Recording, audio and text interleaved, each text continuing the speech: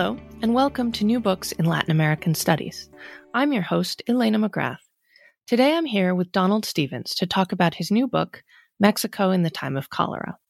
The book takes as its center the 1833 cholera epidemic that devastated the newly independent republic, but Stephens is not primarily concerned with a history of the disease itself. Following archival trails within parish records, novels, and memoirs, Stephens asked how we might be able to measure everyday piety in 4 Mexican cities during a time of transition and crisis.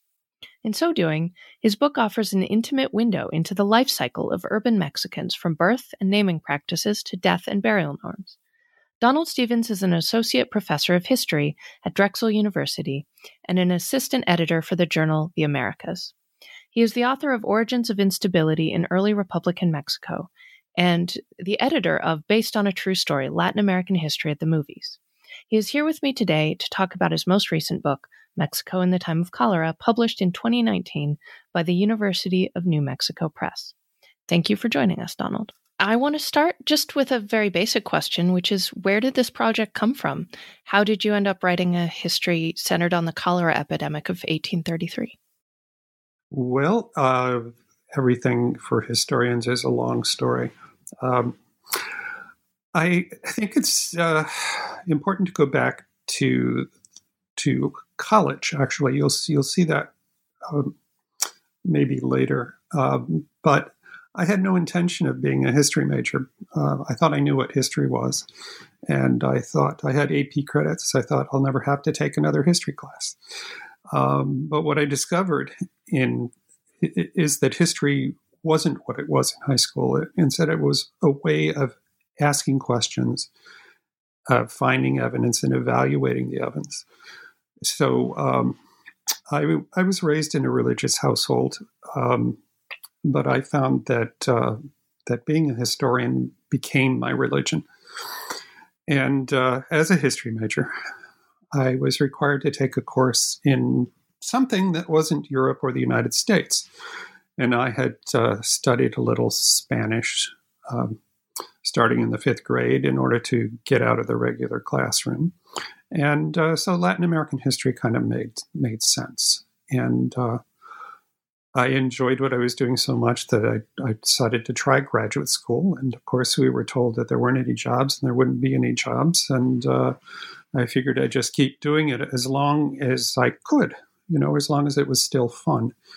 And so I ended up, I had read an article by John Coatsworth about railroads and the concentration of landholding in 19th century Mexico. And I thought it was amazing. This was just about the time that Fogel and Engerman's Time on the Cross came out. So quantitative history was quite controversial. And I thought, well, I should understand this. And Coatsworth was teaching a graduate class in quantitative history, which I remember taking. I was very skeptical, but it was also an important experience to me because I came out a convert. And since then, I've looked at everything as a question of measurement. How do you know? How can you measure whether something is big or small? So in my first book, I had lots of tables. I had tests of statistical significance, and I got it done in time to be tenured and promoted to associate professor. And then I had to figure out what else to do. And this was around 1991. When cholera returned to the Western Hemisphere for the first time in 100 years. In fact, it was more like 150 years for Mexico. So people were saying, well, this is a 19th century disease. And I thought, I'm a 19th century historian. Why don't I know anything about cholera? I was wandering through my local independent bookstore looking for something to read on my way to Mexico in this trying to figure out what to do next stage. When I found Charles Rosenberg's book called The Cholera Years, it was really a fascinating book. It was about the United States, but I learned a lot about cholera, and I thought, well, maybe I could do something like this for Mexico. And that's how it started out, and of course not how it ended up. It ended up being something not very much like Rosenberg's book at all, but at least that explains why cholera. That's great. And so, the book does take place during the cholera epidemic, but in one of your guiding concerns, one of your principal concerns is in fact a religious question, is how religious were everyday Mexicans and how seriously did they take their religion? So where did those two come together for you? Well, it's again in the first book I didn't mention, but I was trying to explain the political instability after independence, rather than trying to explain it, I was trying to evaluate other people's explanations, and in the process, I convinced myself that Mexican society was very different in different places in the country, and I knew from reading other historians that by the end of the 19th century, Mexican historians basically agreed that the Mexican people were fundamentally Catholic, that was an essential identifying characteristic of Mexicans. For conservatives, this was clearly just a matter of faith. That's what they thought. That's because it justified their position. For liberals, it was more a resignation that that's the way it was, that they were using that as an explanation about why they hadn't been able to accomplish more. And it seemed to me that they actually had accomplished quite a lot, and that their difficulties were not entirely of their own making, that it wasn't. It's often argued that it was just personalism and individual decisions that governed the politics of this period. And I didn't think that was true, but I wanted to know if there wasn't a way to figure out how religious people were, to measure how religious they were. And that's part of where this comes from, is again looking at what other people have said or indications of religiosity among the Mexican people. For example, the fact that they give their children lots of names of saints has been used as evidence. But it's also the fact that with a new epidemic in particular, it's a disruption of normal life, and it increases people's fear and makes them maybe think that God is punishing them. And at least I was reading things once I started doing this that said that people did start behaving better. They returned stolen property. They reconciled with spouses that they had been separated from, that sort of thing. And so it seemed to me that if there is a cholera epidemic, that would probably mark a high water mark of religious fervor. And there are a very small number of other historians of cholera who ever mentioned anything like that. But I thought, well, okay, time to see what I can do with this. Do you find in that a kind of popular religiosity, or is that, to your mind, a sign of things changing? Well, again, I think it's important to point out that I wasn't dealing with absolute, any sense of really popular, other than the fact that you can clearly distinguish in the parish registers in this period the elite from the common people. But these are all urban people in 4 different parishes in Mexico. So it's really not a study of popular religiosity, but that there is a distance between what the Catholic Church wanted people to be doing and what they wanted to do and what they were doing. So that was part of taking things seriously that other people hadn't taken seriously, like the baby names. And so you end up with a number of really interesting stories, and there's a real intimacy to the stories you tell because you're looking at not just how people name their children, but under what conditions they get inscribed in the register, and how they, in some cases, even how they formed relationships with priests or navigated between partners and parents. So, how did you approach this kind of intimate source space in writing a history book? And the second part of that question is, do you have a favorite story or episode that you want to talk about? Well, the first part is harder because I don't know what the answer to that question is. So let me start with the second part, and maybe we can find a way of working ourselves around to being able to answer the first question. Yeah. So the question I can answer is about my favorite stories. Many of my favorite stories are about Concha Lombardo. In fact, I dedicated a whole chapter to her. But of all her stories, my favorite is that when she was 15 years old, she began to be courted by a man named Agustin Franco, who was about 10 years older than she was. And Concha thought he was a bit of a dandy. And but she liked that he was educated and sophisticated. And he would write her letters every day. And a servant in her house would smuggle them in and hide them under her pillow so she would find them in the morning. And she loved this process and eagerly wrote back to him. So every evening when he would come to call on her, which was, of course, in the house under the supervision of her parents, he would take the letters that she had written to him out of his pocket, and he would point out all her errors. Can you imagine? I mean, this is kind of startling. But what I love about this story is her reaction to his pedantry. It was not what I would have expected.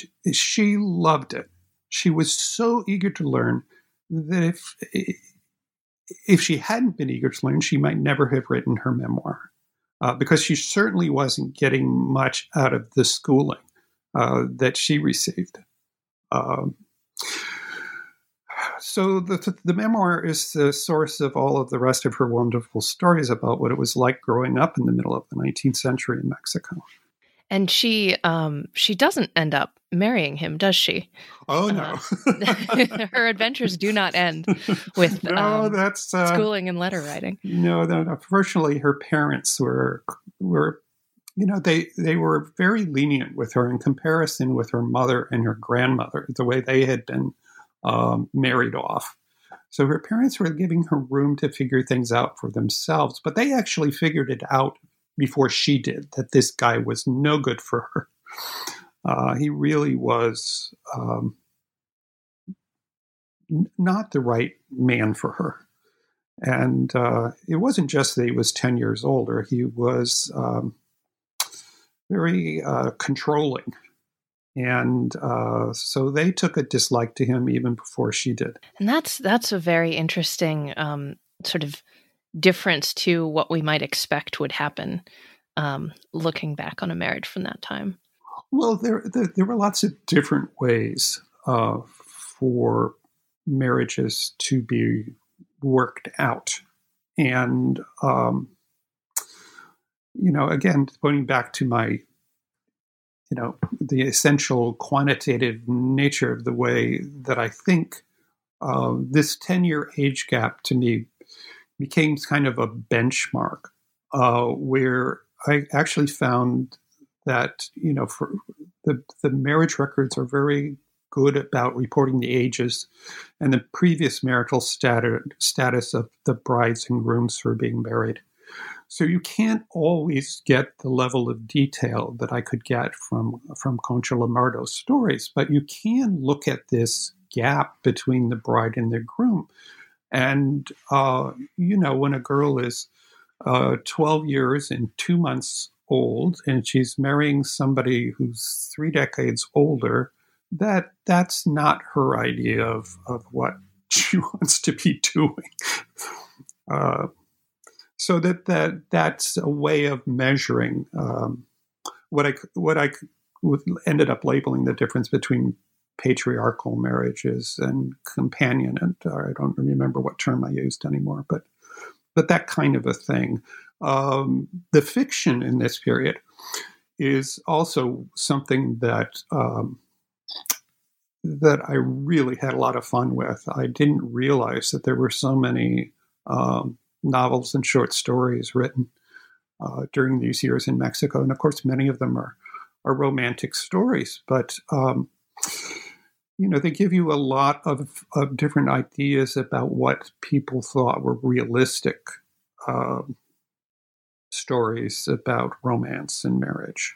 So that was fun. That is one of my favorite kinds of historical sources. So you mentioned at some point in the book that you got some advice when you were writing this book. And so was it about those sources? Is that? No, it wasn't about the sources. Well, actually, one bit of advice was that I remember very clearly. I don't know who it was. I wish I could remember, but someone, not a historian, at one of the meetings I attended, said that historians really ought to read more fiction. And I said, okay. And so I emailed the person and said, okay, this is a period I'm working on. What do you suggest? I never heard back. But I did manage to find a lot of things on my own to read. Now, the advice, the best advice I got while I was working on this was absolutely the essential advice. It was after 6 or 7 years, I'd been at this for a while. I'd had a couple of large research grants where, of course, I promised that I was going to finish this up. But I was frustrated because I couldn't figure out how to organize it, and it wasn't making sense together. And I had dinner with a colleague who said to me, she said, being an associate professor means that you can take as long as you want to finish the book. And I realized she was right, and I relaxed and I stopped worrying about the fact that it wasn't finished yet and just kept working on things. And so I probably spent another 20 years after that. I was probably taking her advice too far. Certainly, one acquisition editor believed that I was never going to finish. She was so frustrated that she actually wrote me a letter saying that there probably wouldn't even be any books anymore by the time I finished. I've never heard of anyone and yet here we are. There is someone who is famous for her patience and in people's acknowledgments. Anyway, so that's, I had been doing other things. I was chairing the department for a while and editing a journal, but the antidote to that advice was that eventually my department chair told me that if I didn't send the manuscript out, he was going to increase my teaching load. And I said, okay, that's a serious threat. And it reminded me of something that I had been telling my colleagues when I was the department head. I said, you can't wait until you think it's finished to send it out. Even if they tell you they want a complete manuscript, you can't wait. Because you want to send it out with some obvious flaws, because that's what the reviewers will tell you to fix.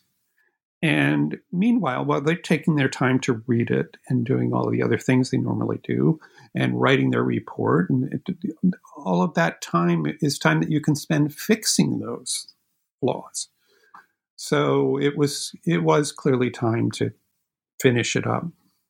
Well, let's talk a little bit about how you did end up structuring the book, because you follow different kind of moments in a life cycle where people might interact with the church or the record or leave a written trace of their decision making. So how did you come to organize your work this way? even in graduate school, I remember I was in fact writing my dissertation, and my committee said, "Well, just stop messing around with this. Write it in chronological order." And I thought, no, that's not how. I can't do that, because it's not something. This in particular is a moment, and it has aspects to it, but you can't write it in chronological order. That doesn't make any sense. So I never really understood that. So we didn't always know that the book would be structured as a progression from birth to marriage to death, but that was one of the best moments in the whole process when I had that idea. And it made it possible to write transitions between chapters that kept the book moving. I actually began with the burial records, and it was my concern about their accuracy that led me to marriages and baptisms. My friends told me, for example, that people were dying so quickly that the priests were overwhelmed. They couldn't keep up, so they shouldn't believe the numbers in the records were accurate. Now, I knew from reading the burial records that there were a lot of people who were dying, and a lot of them could not be identified since they might die. The cholera killed so quickly, often within hours of the first symptoms, that people could die somewhere and nobody would know who they were, and they would just be found. Their bodies would be found along the road. But I knew that the priests were writing down basic descriptions of age, gender, race, when they had a body that they couldn't identify. So I thought, well, that's a pretty good indication that they're being complete.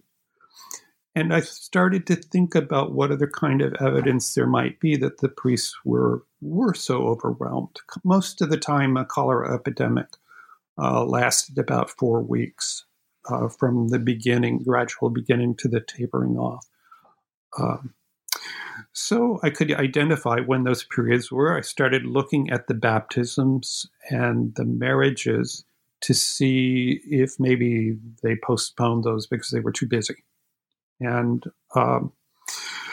once I started reading all those babies' names and looking at the ages at which men and women married, the differences between the parishes, I was just fascinated, and it became a much broader investigation of religion, and the parish records were kept a little bit differently in different places. And that is a frustration for demographic historians, but I thought that it was great because it really showed that the relationship between the priest and the parishioners was different in different places. So how did you end up picking the parishes that you did? Because this is a book that, as you say, is about urban areas in Mexico, but it's not just Mexico City. You have several different locations. Mexico City, there are actually 4 cities where I spent a lot of time working on their records, 4 parishes. And Mexico City is essential. You know, sometimes Mexico City is all there is to Mexico in some books, but it's essential. So I had to have Mexico. But then I thought too that Puebla seemed to be another obvious choice because it was Mexico's second largest city. And for personal reasons, it was important. I had a friend from graduate school there who could help me with introductions and advice. I also spent some time, I had spent a lot of time in Mexico City, and I was using this as an excuse, this project as an excuse to get out of Mexico City and go some other places. So I spent some time traveling around, and I remember one August, I nearly froze in Zacatecas. It was so cold. And I said, okay, that's enough. I'm not going back there. But Oaxaca was a beautiful city, and it wasn't as touristy as it is now, but it's been discovered and is a wonderful place. They were also very, very hospitable archivists and just a wonderful food. So that was a good reason, but it was also the hometown for two of Mexico's most important 19th century presidents, Benito Juarez and Porfirio Diaz, were each of them were raised there. So that makes it a place that's important to understand. And then for the fourth city, I was in some ways just lucky. I knew that San Luis Potosí was the first major city in the interior of the country to have a cholera epidemic. But unlike the others, it wasn't, there was no bishop in San Luis Potosí in this period. This was part of the bishopric of Valladolid, which is today Morelia and Michoacan. So this was a city that was far away from its bishop. And in fact, for most of the period that I was studying, there was no bishop. So it might have been taken as a place that would have been a little more distant. It was at the time considered way up north in Mexico. But it wasn't until I'd been working on it for a while that I realized how distinctly unlike the other cities it was, both in terms of the development of modern cemeteries. But one of the other remarkable things was just how intrusive the clergy were there. They were really they encouraged marriage at younger ages, not unreasonably young, but a larger percentage of their parishioners were married when they were younger rather than older. And it wasn't until later that I found that San Luis Potosí had been the home of Francisco Estrada, one of the authors of I found only 3 memoirs from this period, and he was one of the authors. He was from San Luis Potosí, so he had some pretty good stories too. Well, thank you so much. So, one of the questions that I wanted to ask you, since we're recording this in a time of epidemic in the United States, is do you think this book has things to teach us about what life is like in times of epidemics, or any kind of lessons that we can take from the present day? Well, I have to say I'm overall agnostic about whether we learn anything or can learn anything from the past, in part because there are so many differences between Mexico in 1833 and where we are in 2020. They're just incredible differences. There was no germ theory, for example, in 1833. Pasteur wouldn't be doing his famous experience for a couple of decades. And it wasn't until near the end of the 19th century that medical science figured out that the understanding of cholera that we have today as a bacterial infection. On the other hand, as a quantitative historian, one place I think I have an informed opinion is the question of how many people are dying today. It's always problematic to rely on medical professionals to come up with the cause of death. They're very stressed. They're doing the best they can, but they're inevitably going to miss some people. So when you see news about estimates of death rather than recorded deaths, believe the estimates. They're a measure of how many more people are dying unexpectedly compared to the seasons in past years when we did not have a new epidemic. I had to invent this kind of a measure for myself since many of the documents that I used did not include a cause of death. And it became clear to me that even when a cause was specified, that the records were missing many people who had probably died of cholera, but were not specifically designated as cholera victims. There were circumstances that I learned to read in the records that could tell me that somebody probably died of cholera even before.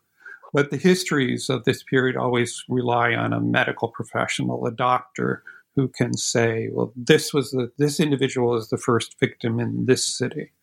And I'm skeptical about that as well. Another consistency I can see is the uncertainty and fear during an epidemic, especially when it's a new disease. Two other members of my household work in some of the best hospitals in the country, because I live in Philadelphia and we have great hospitals here. So we had a little advanced warning about how bad this was going to be. But still, the best medical advice changed from one day to the next when it came to the question of whether most people needed to wear masks, for example. And that seems to me to be a normal problem when scientists confront a disease that is new to them. And we're also living through a time when science, unfortunately, is not given the respect it deserves by many people, including powerful individuals in our own government. And so we're living through an extraordinary time that is both uncertain and stressful. So one thing that I have found helps me is a statement by Orhan Pamuk, a Turkish Nobel Prize winner for literature, who wrote, "In time, I feel less ashamed of my fear and increasingly come to see it as a perfectly sensible response. I'm reminded of that adage about pandemics and plagues, that those who are afraid live longer." That's the end of his quote. So I worry about people who are not sufficiently afraid. I think they don't understand the gravity of the situation. And I work at reminding myself that fear is a perfectly sensible response. Those are wise words. Yeah, that's really striking.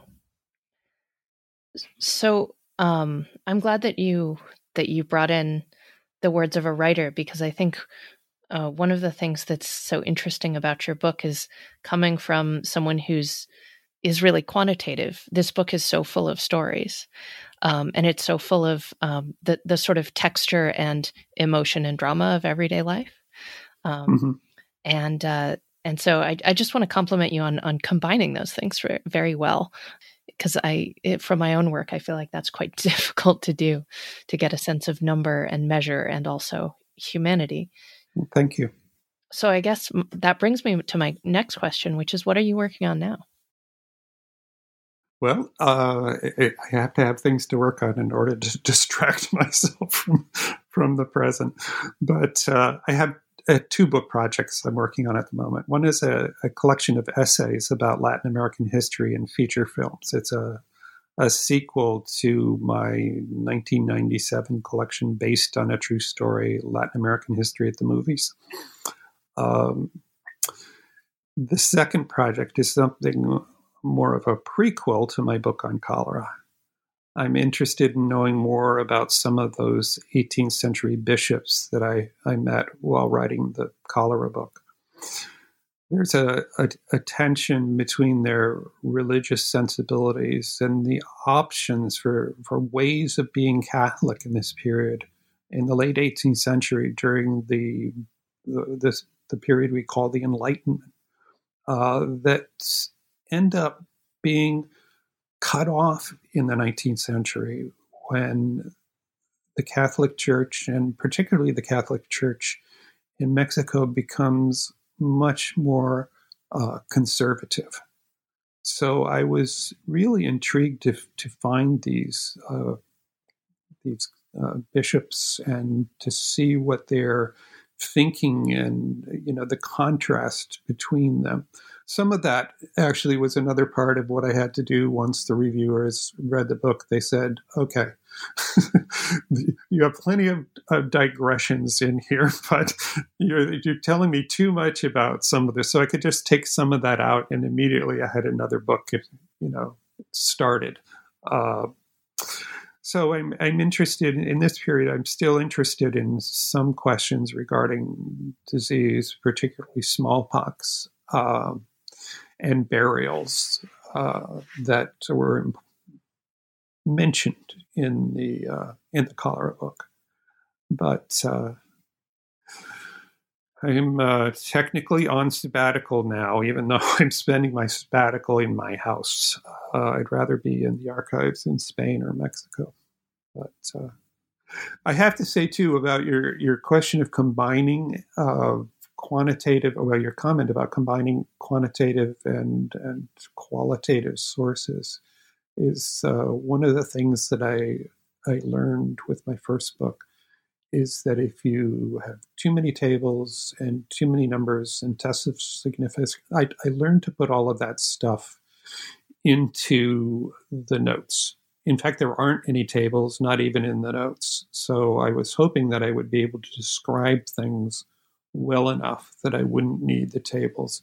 But I knew that if someone opens up a book with tables, most people who open a book with tables will just put it right back down again. So I was trying to avoid that. And I did everything I could to,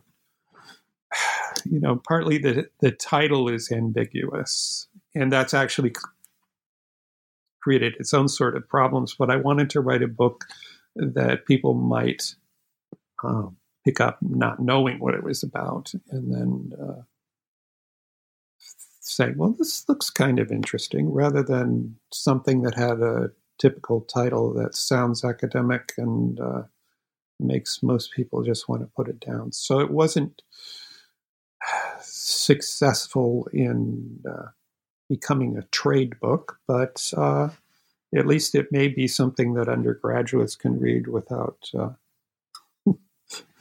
complaining too much. Yeah, I think in terms of teaching undergraduates what sort of textures of life in a place they might not otherwise be able to imagine, I think it would serve as a very good teaching tool in that way. And well, I'm fascinated by your second project.